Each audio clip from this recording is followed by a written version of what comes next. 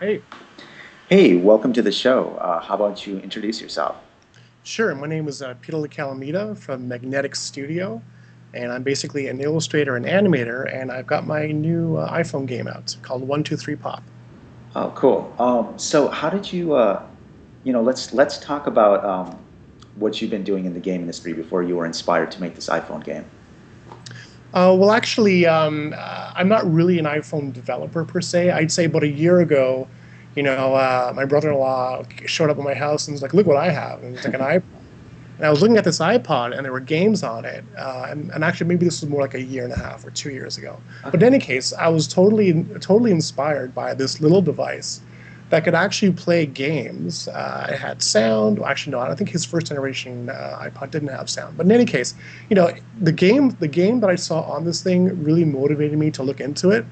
And from there, I just basically picked up an iPod. I started programming in Unity, and I just fell in love with the process and just kept going and going until eventually here I am with a game out in the App Store. What was the game? Do you remember the game that inspired you from the iPod to actually get going and get started? I think it was actually like a kids game. Okay. I think it was one of the it wasn't that brilliant in terms of concept. It was more like I think it was a movie which turned into a kids game. Like it was one of those really badly made movie Yeah. kids game. Yeah. But I was just impressed by the fact that, hey, if someone actually had a good story or a good concept for a game, what it showed is that you can use the accelerometer, you can tilt it, which was at the time, which was like that's kind of cool. Um, you know, what I saw was the potential that yes, this little thing can handle, um, you know, uh, the graphics and the frame rates that are needed to keep things smooth and flowing. And were you playing? Do you play a lot of console games? I mean, before that, were you playing web games, console games? What types of games do you normally play? Sure. I used to have an Amiga 500. I was always playing games on the Amiga. My typical weekends were like going to the software rental store downtown Toronto, which unfortunately eventually you weren't able to rent games back then. This was probably like in the mid 1990s, like 1995, 1996, something like that. I was always playing games on the Amiga. Even before that, there was my Commodore 64 that I was playing games on, and also actually doing a little bit of basic programming. Pretty much, I actually like strategy games and multiplayer games. I have a PS3, and I always play Warhawk, and I definitely am into strategy games, thinking games. I'm not necessarily into like single player games, just because I like the idea of beating another human being as opposed to just going through a single player game. I also find like with single player games, you usually will eventually win because the AI is usually ridiculously Yeah. not that smart. But yeah, so I definitely am attracted to multiplayer games and strategy games. And so, have you been playing? What multiplayer games have you been playing online? Well, for example, like Warhawk is like my favorites. Battlefield 2. There's just a few others that I like to Okay. play. But I'm also the sort of person that will still pick up. I also have a Wii as well because my young children play on the Wii. So I'll Okay. also play like Big Brain Academy and games like that. So, so you saw this kids game that inspired you, and you like multiplayer games. Were you thinking about doing a multiplayer game on the iPod, iPhone? I mean, what I inspired you? Like, let's talk about the specific game you chose and what inspired you to choose that? Sure. Well, this game, 123 Pop, that I made, I was thinking to myself, okay, if I'm going to make a game for the iPhone, which I've never done before, I have to choose something that is relatively simple but yet fun, and a game that would utilize my experience as an illustrator and an animator. And so, that was sort of like my criteria. I mean, definitely my next few games that I put out, hopefully in the next 6 months or so, are going to be more graphically rich and more maybe character based or something that's more graphically intensive. But Okay. for my first game, which is 123 Pop, it had to be something that was simple because I was pretty sure that if I did um, aimed too high, that as from my first game out, that it wouldn't be a good idea to like spend 6 months, 8 months on something constantly coding. Just Yeah. because I also have my freelance career and I can't just stop that. I have to actually pay bills and stuff. Yeah. Um, So I set out to do something very simple and something that was sort of universal, because there's a kind of a math element to this game, and it involves adding numbers to get points. This was sort of like, for me, this was one of the best ways to just to go at it, because it would have wide appeal and it'll be very simple. Yeah, for the audience out there listening, can you describe the game? Just Sure. summarize it, just so they have a sense of what genre it is and how to play it and stuff. Sure. Basically, 1 2 3 Pop is a puzzle and math game. It's great for the whole family because it is complicated enough that adults would enjoy it, because there's all kinds of little things going on. As well, it's great for kids to play because it's relatively simple, and you can actually select the difficulty in the options. It involves adding numbers together to score points. So, for example, you basically would touch 3 numbers, and these numbers are all bouncing around in this surreal environment. So let's say you touch one button, you touch one number and then a second number. The third number has to be the sum of the first 2 numbers that you tapped. So, for example, if I tapped a 1 and a 3, then the third number the next number that I would touch would have to be. Well, actually, what did I say? Did I say 3 and a 2? Okay, let's say if it's a 3 and a 2, then obviously the third number has to be 5. If Okay. it's a 5 and a 5, obviously the third number has to be a 10. Okay. So that's kind of the game mechanic. So, when did you think about this game mechanic initially when you started, or did you have to do any prototyping? How did you finalize the actual game design, making sure that it's fun? Sure. I actually started with an idea, and because I remember thinking to myself, what would be the best, project to approach? And I just sat on this idea, and the initial idea was just tapping numbers that are on screen. So I started with a very simple idea, tapping numbers on screen. Okay. And then as I started to develop it, I started thinking to myself, okay, well, how can I make this a little bit more than just tapping the numbers? So I felt the best approach was to start simple with what the core game mechanic was, Yeah. and then as you evolve and as you code it and you put it all together and you play it and play it and play it, you then ask yourself, okay, how can I sort of balance this a little, either making it easier or making it more difficult. So with every obstacle that I threw in, for example, I added in a whale. A whale would jump in now and then from the water, and it pops the numbers. So you have to be kind of quick. So when you see this whale coming, you got to hurry up and make your sequence. Another thing that came about was, what if I had a rocket that actually showed up in this thing? And this rocket is slowly rotating, and it's at a random spot at a certain interval. And as this rocket is rotating, if I touch this rocket, it'll actually go in that direction, and it'll spin off.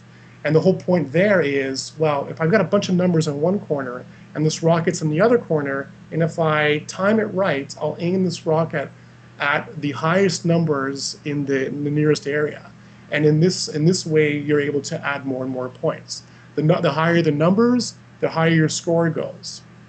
Another thing I wanted to mention about the gameplay is that you basically have 60 seconds for each round.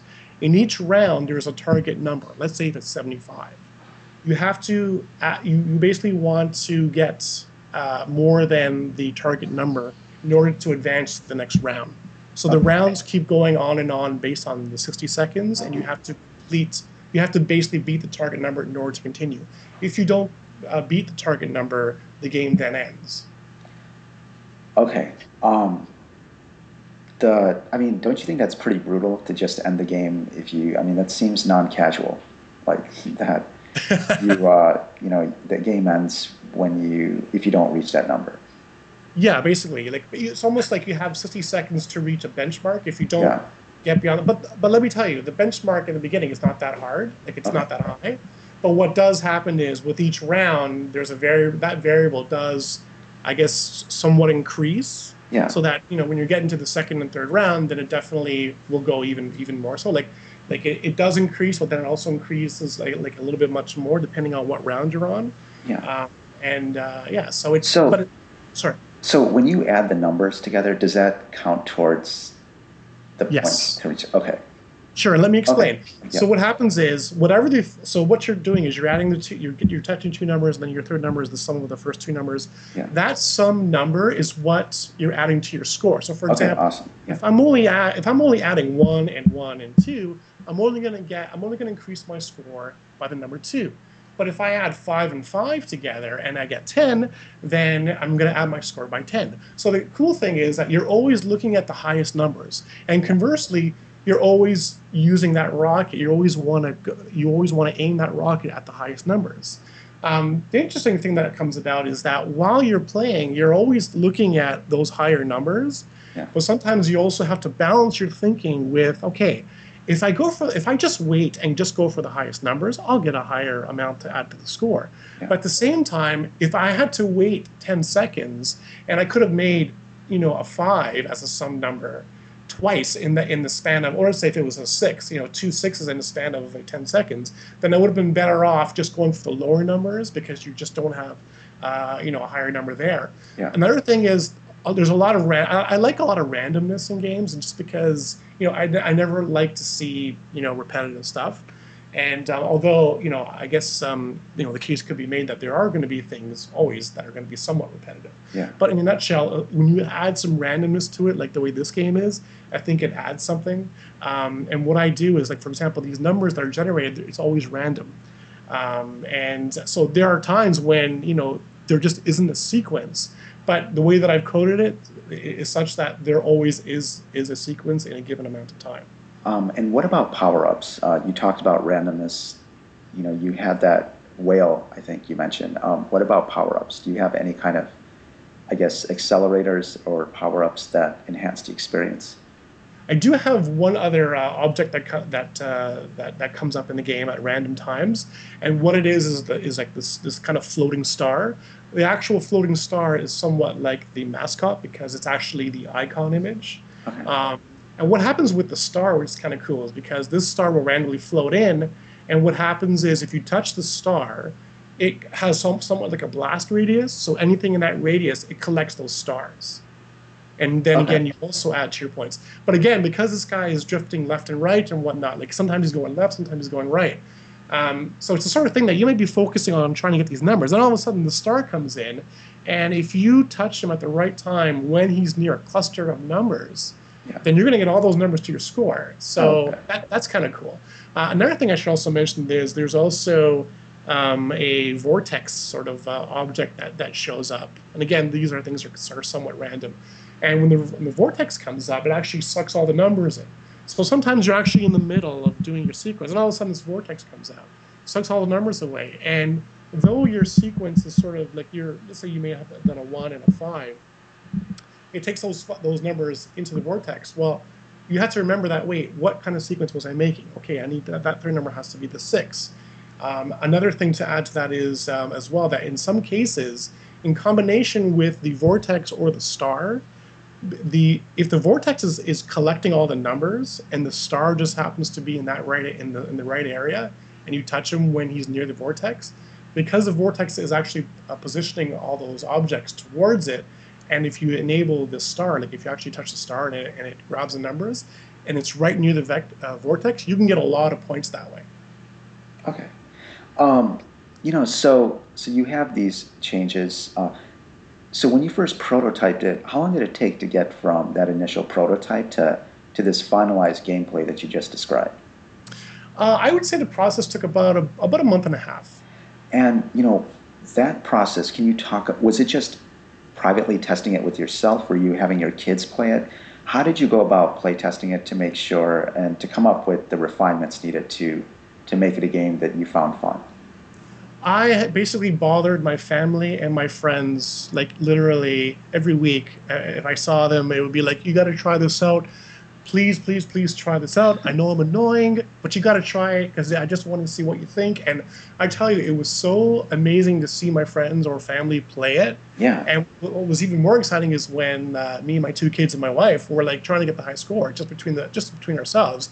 And it just felt really good to see, like, even if I made no money on this game, honestly, the idea of other people playing my game, I mean, it's a huge feeling. It's like, wow, they're actually enjoying this. And to be honest, I remember as a kid making little games on my Commodore 64, and even before my Commodore 64, I had a Timex Sinclair 1000, which you probably don't even know about. It was hardly a computer. Like, it literally was this. It was black and white. It had 2K of memory, You hook it up to your to at the time I hooked up to at the time my black and white TV in my room. And this is probably in the late '80s actually. But in any case, I even made a little game at the time, Mission 1000, that my friends were playing once, and I was just sitting back going, "This is awesome!" And it was of course very simple. It was somewhat like almost like a Vic 20 Moonlander type of game. But I guess the point I'm trying to make is, it's hugely satisfying to make something and actually have people Yeah. smile and say, "Hey, I like this." Um, your kids, were they, how long were they playing it? I mean, were you, when you got feedback from your kids, were you thinking that it should be targeted towards kids? Were you still trying to make it a family game?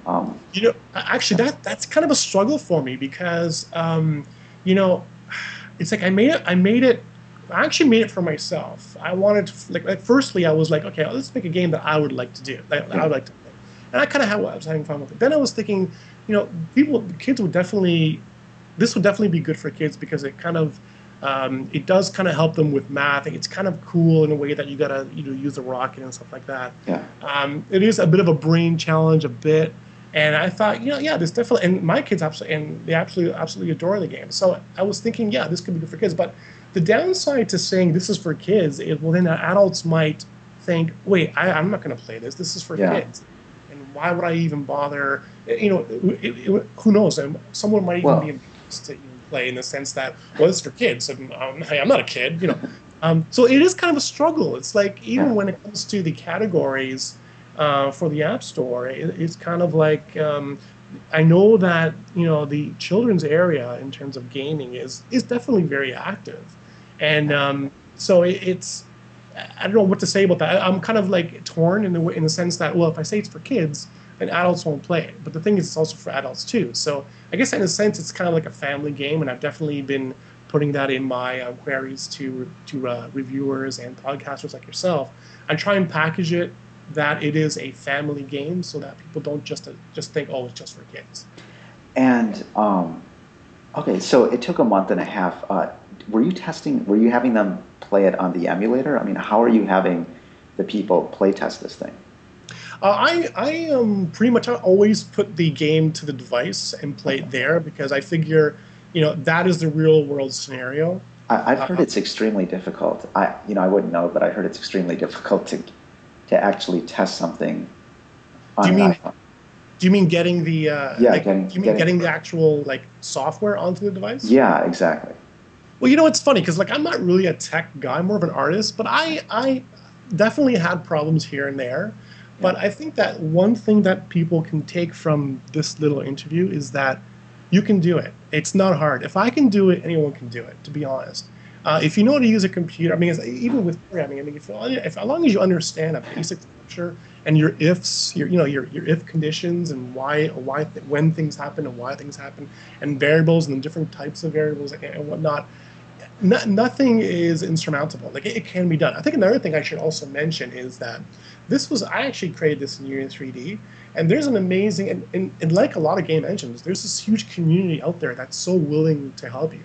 yeah. One of the most So sorry, yeah, go ahead, finish that, and no, I then was just going to say that an example of in terms of getting over these obstacles, and definitely there were a lot. Like, don't get me wrong, there were. I think at every stage of my game there was an obstacle that I had to figure out and then solve. And the best technique for me in terms of solving these issues was to go online, especially I believe it's called answers.unity3d, or is it unity3.answers? I'm not sure. But in any case, there is this community website. I imagine it's probably done by Unity, but in any case, yeah, you could literally post a question, and you will literally get an answer like 3 or 4 hours later via this forum. Um, that's what I used, and even other sites.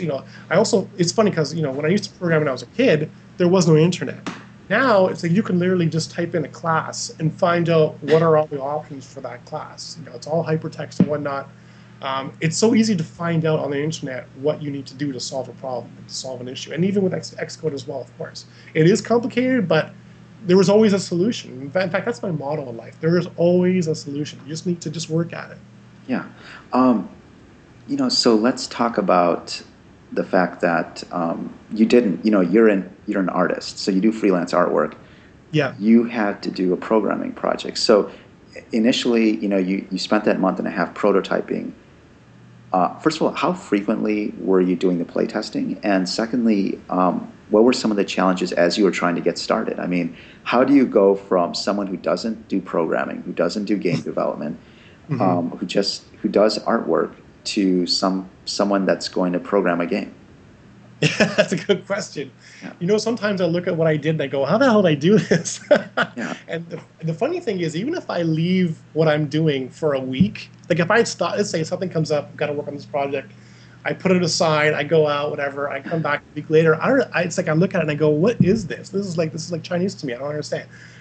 Yeah, it's definitely very hard.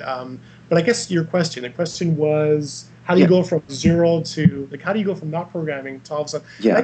I guess the thing is, maybe it's fair to say that I do have some experience based on the past. Sure. Um, and I think that definitely doing tutorials helps. Although I'm not really a tutorial. I mean, when it comes to tutorials, I sort of look at the stuff and I kind of play around with it, and I'll cut and paste some of the scripts and play around with that.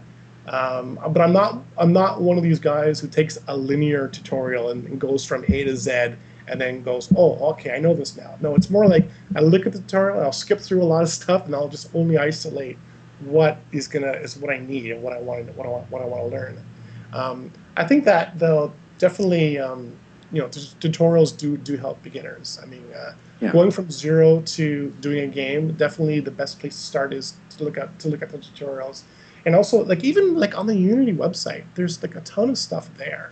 I think you look at objects, game objects. How do you move these? I mean, I think that's another thing. I think one of the first things I ever did was, I put an object in the stage, and I basically said, you basically add a component called rigid body, and then you enable gravity, and this thing will all of a sudden collide with other objects in the scene, and it takes like 2 seconds. I mean, just Okay. going from that, you can get a sense of, okay, I look into the inspector window and I can see these components, and each component does something, and if I change these values in this component window, it'll have a result, it'll have a consequence.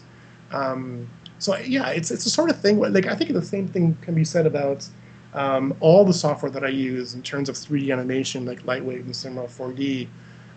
It's a sort of thing where I think you just have to love it and just sit there at it and just go at it and just play around with it and see what happens. And that it's sort of like trial and error. Yeah. And like for example, like I actually never went to school for animation. I went to school for illustration at Sheridan College, and it's a sort of thing where these interfaces are almost they're very similar. So it's just a matter of getting into like the interfaces are sort of similar. You know how they're structured, and then it's just a matter of you know trying to get the most out of that particular piece of software. Because, for example, like everything I've ever known, I think when it comes to computers is just being self-taught. I mean, sure, I did take computers in high school, but I mean, it wasn't that intensive.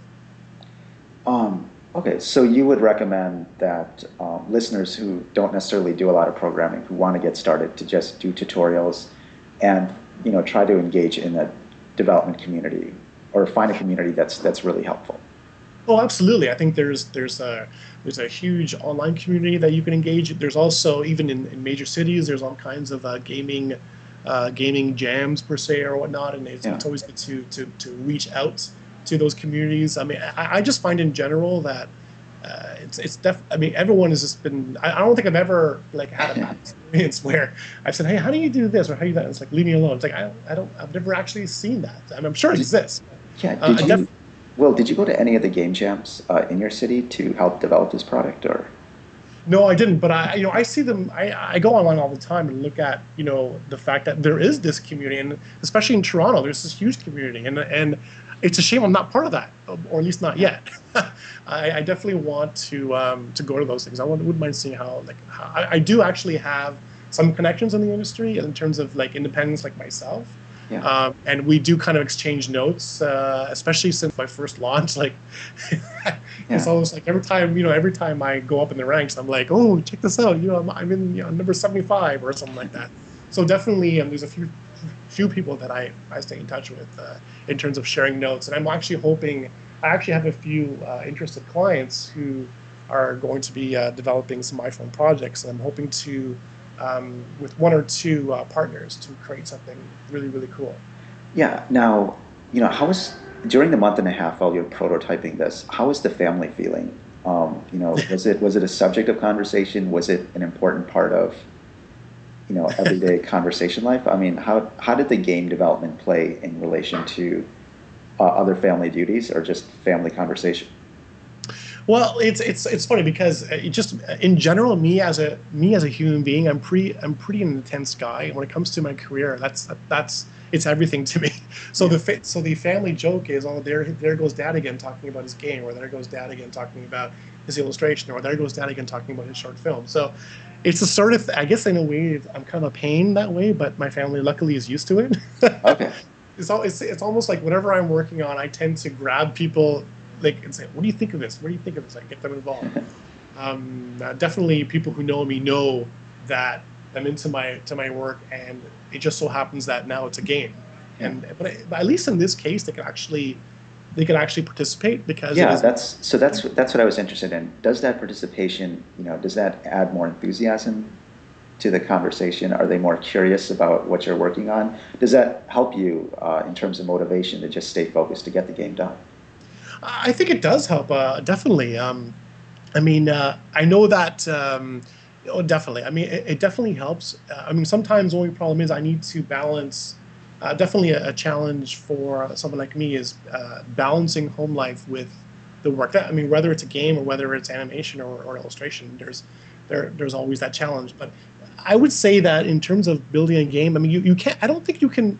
I don't think it's a good exercise to just keep it to yourself and only code and build for yourself. Like you Yeah, got to share it and get because you're making it for people. You're not making it for you. So I yeah. mean, yes, it's good to make it for yourself. Yes, it has to have vision. But It has to the have. development process being social it adds more fun to the process too. Oh, absolutely, Yeah, yeah. Because I think another thing is, like my kids see that. I mean, my kids download games all the time for the iPod and stuff, and yeah, they're avid gamers online. And I'm always peeking over their shoulders, to say, "Hey, what's that? What are you playing there? What is that?" So they're definitely kind of somewhat involved, and if at least if they can take from this whole experience that, hey, Dad didn't know anything about coding, 2 years ago, and now he's got a game on the App Store and it's selling, and it was yeah. even featured by Apple. So perhaps that'll inspire them to. To think that, what, if I want to learn something, all I have to do is sit my butt in that chair and get to work and get cracking and do it, as opposed to talking about it. Yeah. Because that happens. I mean, we talk about stuff that we want to do, when they're at this age, or we want to do when before we die. But you got to get out at some point. You have to put the plan into action and go and do it, and don't just keep talking about it. Actually do it. Okay. So this will end part one of the conversation, and what Okay. we'll do is, for the listeners out there, part two will just cover the remainder of what it took to actually get this game out and to market it. So cool. Thanks.